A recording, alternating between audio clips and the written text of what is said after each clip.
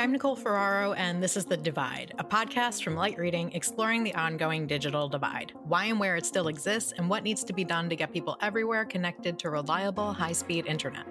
Today, I am joined by Juliet Fink Yates, Digital Inclusion Manager for the City of Philadelphia. Juliet and I discuss what's causing the digital divide in Philadelphia and what is and isn't working when it comes to trying to fix it.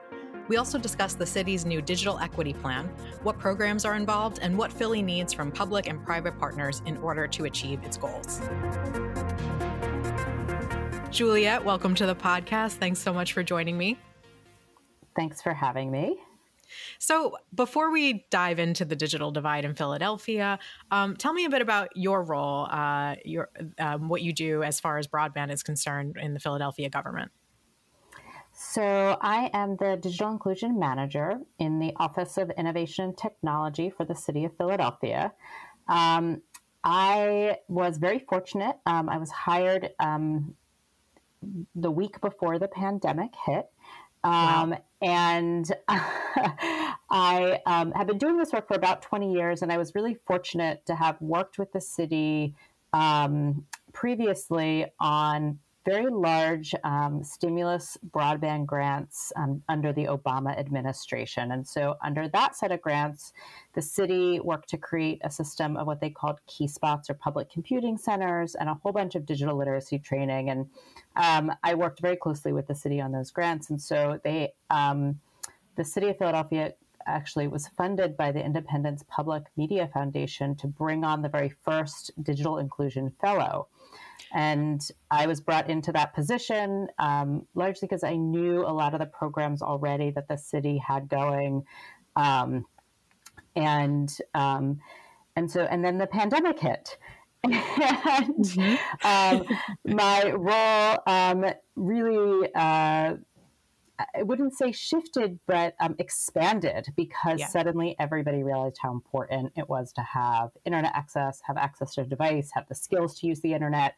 And so since I've been at the city now, I've really been able to launch a handful of programs to improve the digital divide, to address the digital divide in Philadelphia, and really created a digital equity strategy for the city of Philadelphia so that we can think about how to address these needs and really work on digital equity moving forward. So I want to get into the programs that you've introduced, but let's start let's back up a bit and talk about the actual digital divide in Philadelphia. What does it look like in the Philadelphia communities, and what is the reason for the digital divide there? Sure. So in Philadelphia, like in many urban municipalities, what we really see is that there's been an increasing number of people with internet access, but there are still large numbers without internet access, large numbers who've never had access to what we call a large screen device in their home. So that's a laptop, a desktop, or a tablet. There are a number of folks with limited skills or who don't feel very confident in their skills. And so I'll just give you a few numbers, but we really have made progress over the past 2 years. So 84% of Philadelphia households right now have wireline broadband. So that means that they have a wired connection, coaxial cable, or fiber to their home. And that's an increase from 70% in 2019.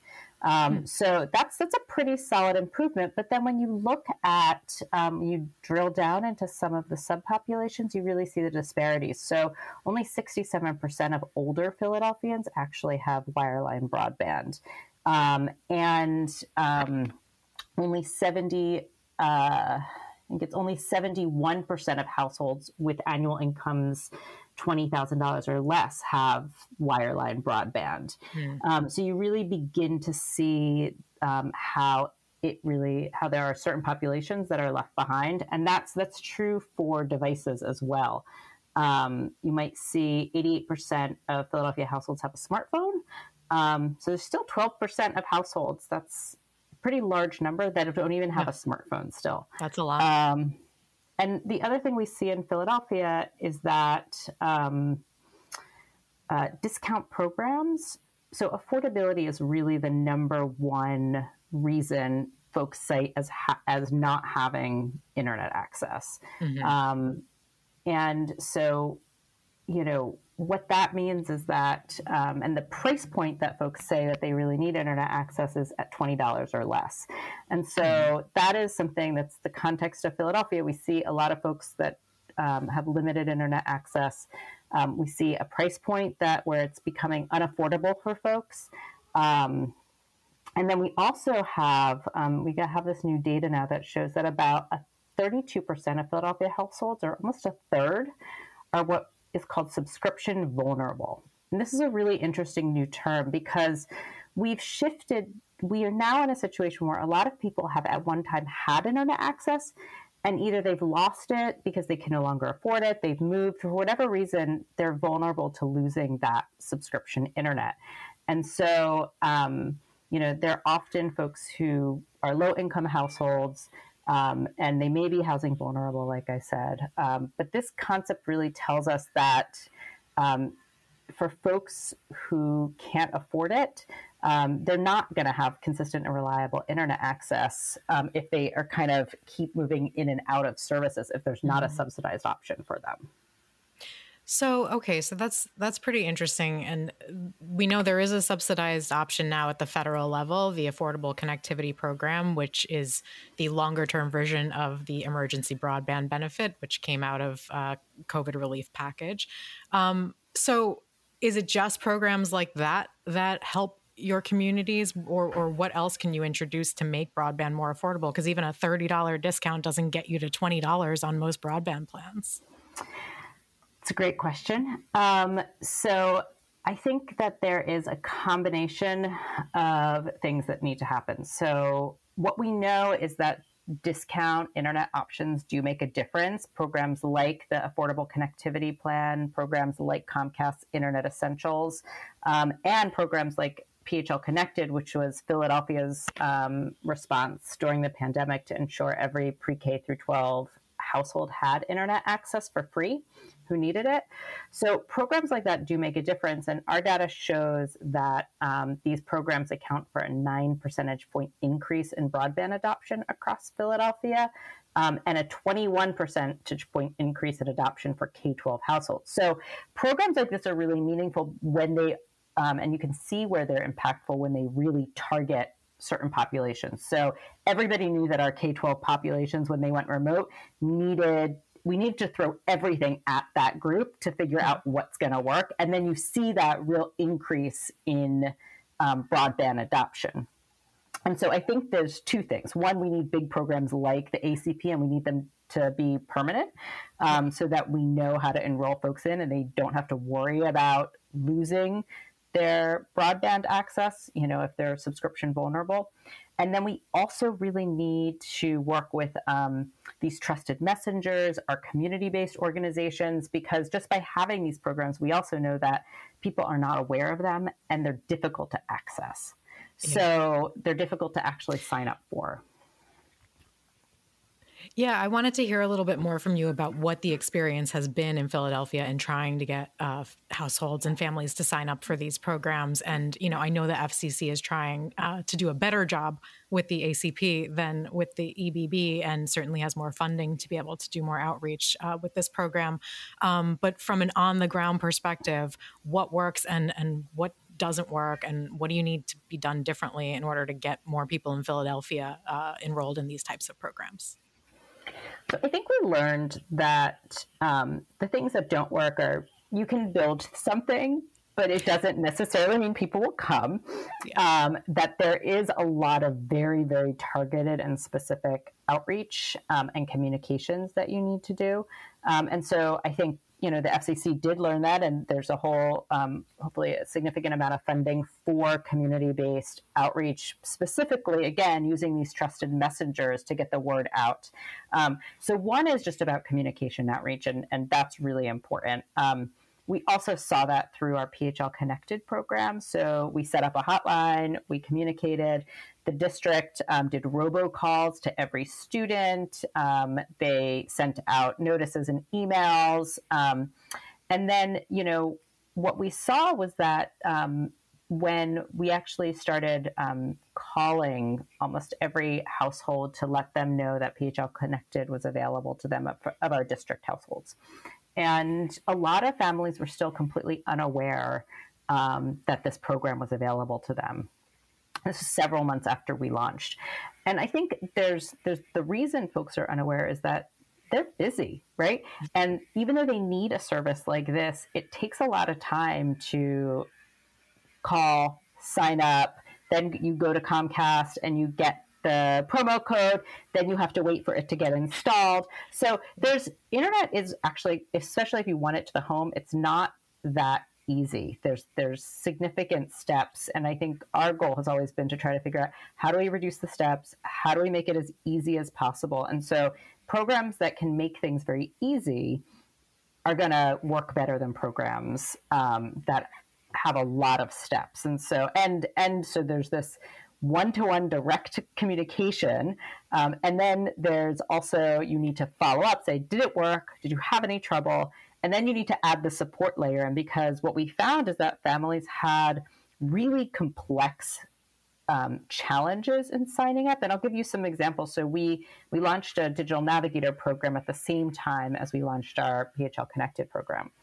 And so our digital navigators could help support any family that needed help signing up for PHL Connected or the ACP. They're available for helping anybody in Philadelphia get connected to the internet. And so they might have a family, they're undocumented, they're living in a room in a home. They can't themselves get wired internet access, or they could get wired internet access in some instances, but they're sharing it with 10 people in the household. And so Internet Essentials is not going to work for them. They're going to need something more robust. So our PHL Connected solution may not be the right option for them. So then we have to figure out what to do with this particular household. So there is really, really complex issues when you start digging into the home model. And in some of these instances, we've always had a hotspot component of our PHL Connected program too. So we could distribute those hotspots really quickly to families when we couldn't quite figure out if there was a wired solution that would work for them. Gotcha. And why don't you tell me a bit more about PHL Connected, because we haven't gotten the background on that yet, but it's clearly an important program. So sure, I'll tell you about the programs that Philadelphia in general has launched and kind of what we do. So I'll start with PHL Connected. So PHL Connected is a program that we launched to ensure that all pre-K through 12 households could have free internet if they were in need. And so we use two solutions for that program. Folks can either get a Comcast Internet Essentials account, or they can get a T-Mobile hotspot.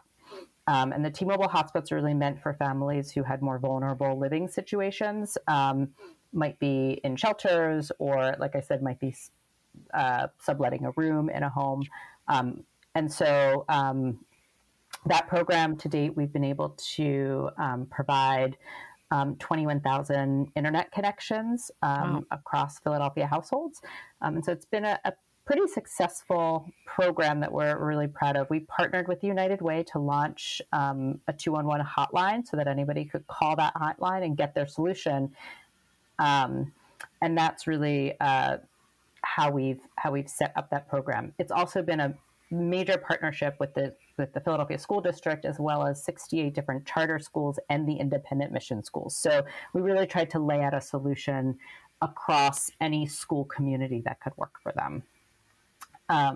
So that's sort of our biggest effort to date that we launched since the pandemic. Prior to the pandemic, we had a program called the Digital Literacy Alliance. And that program had a seed fund from Comcast, although other partners have contributed to it as well.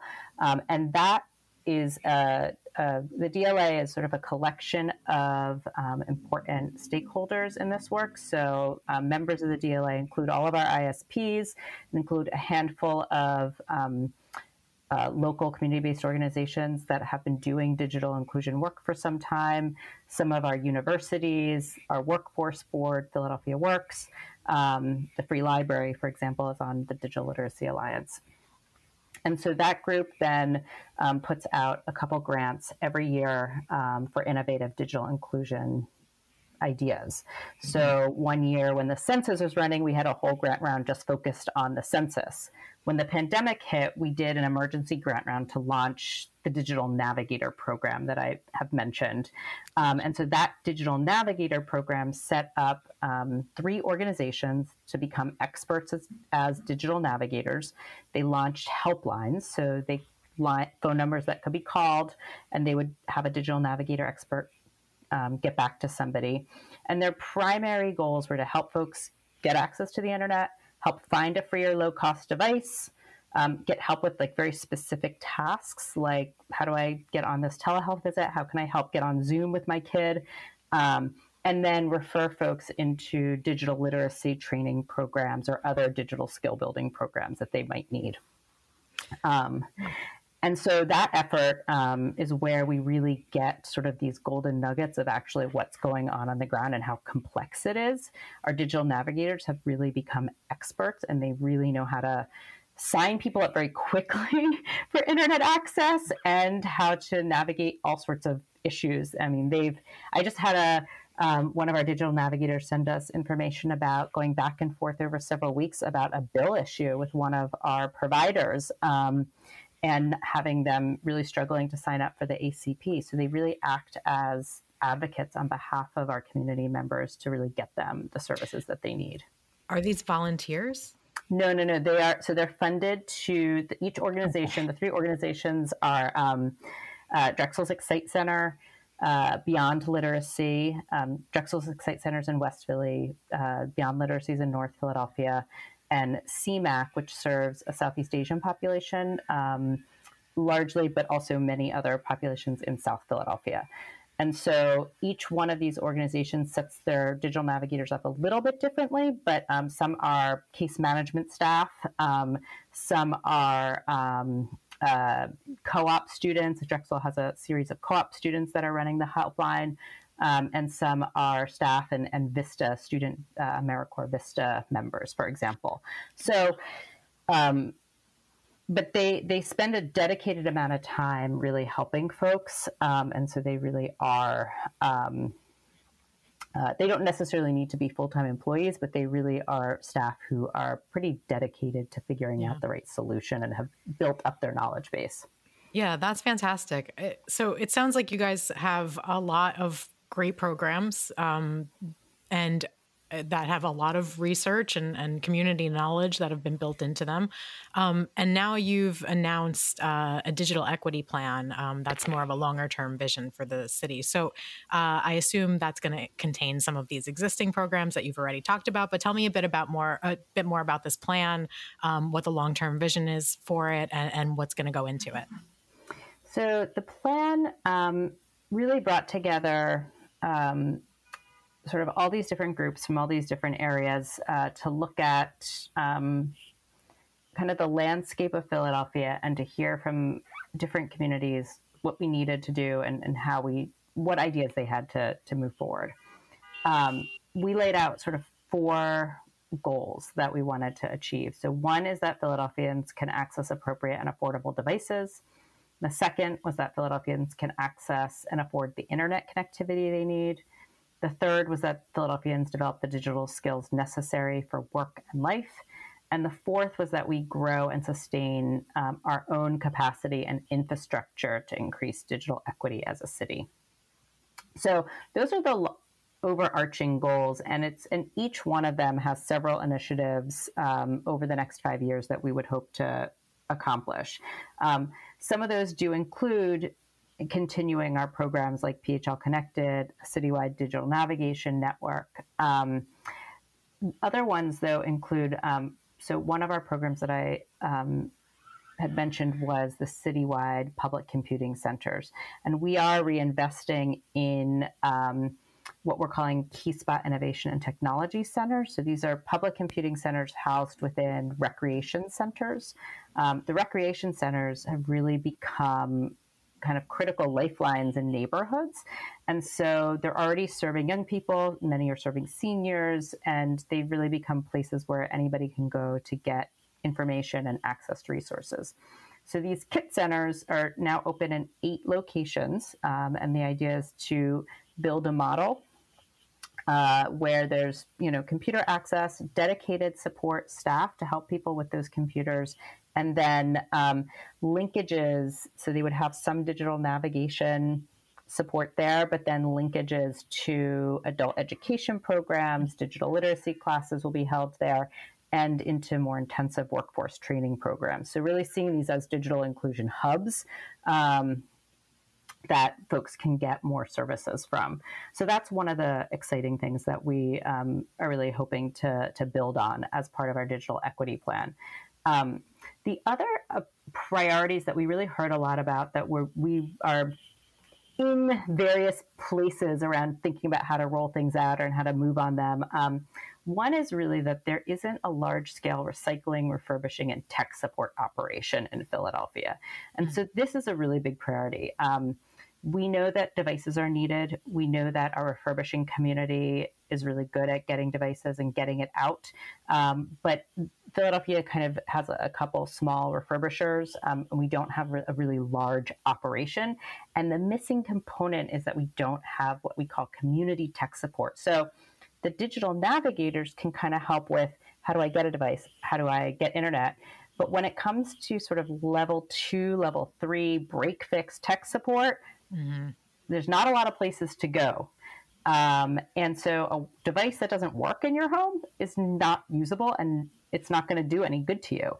And so we continually heard that this need for tech support, particularly IT help desk support, was really important. So we're really intrigued by that idea and really want to figure out how to make that happen here in Philadelphia.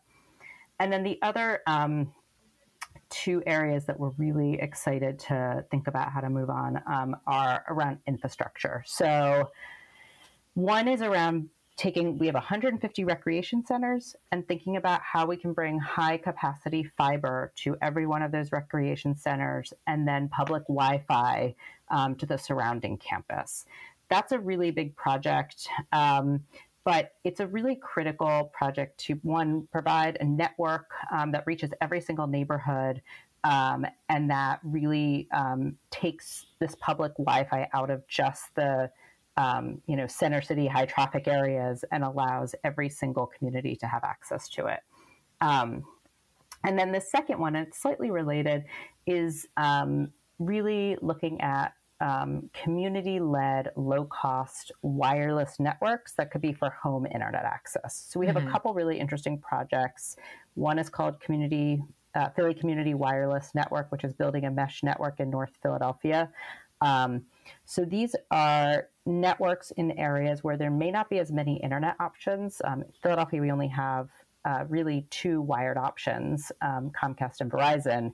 And Verizon isn't everywhere in the city. And so for some communities, they really only have one option. So thinking about community-led low-cost wireless internet networks like mesh networks and other WISPs, we think are a really important component into our long-term kind of ecosystem, planning out our ecosystem in Philadelphia. So how much of this plan depends on federal funding, grant funding, all that funding? So it's a great question. So some of the plan, again, with some of the initiatives that we have in place, like PHL Connected, we have some funding for. Our digital navigators, we have some funding for. But the federal investments are really important because there isn't really a dedicated funding stream for this kind of work. So if you think about education or adult education, there are federal funding streams yearly that come down the pipeline that help sustain that work. And there hasn't been anything like that for digital equity work. And so I think the Infrastructure and Jobs Act is sort of that first pass at really taking a big chunk of investment and putting it towards digital equity and broadband. And so it is really important. And, we hope that some of that federal investment can help either lift up some of these projects or help contribute to sustaining them over time. But we, also have a great relationship with philanthropy and with other private entities. And so we think that there are opportunities the plan gives folks a whole range of options and lets them think about where some of these ideas excite them and where they can plug into this work, because it can't just be city government doing all of it. We know that it's going to take city government, private funders, philanthropy, and federal dollars to work and sustain these programs. Absolutely. I could talk to you for the rest of the weekend. It's like Friday at 3:30 right now, but I'm going to let you go instead because you're doing amazing work there in Philadelphia, and I'm going to let you get back to it. So thank you so much, Juliet, and I hope that you'll keep us posted on all the fantastic work that you've got coming up in Philadelphia. Thanks so much for having me. My pleasure. Thank you again, Juliet, for joining me. Thank you as well to our producer, Pierre Landriau, for making this episode. Be sure to subscribe to the Light Reading Podcast for more episodes of The Divide, as well as interviews and insights from the Light Reading team. Thank you for listening. We'll see you next time.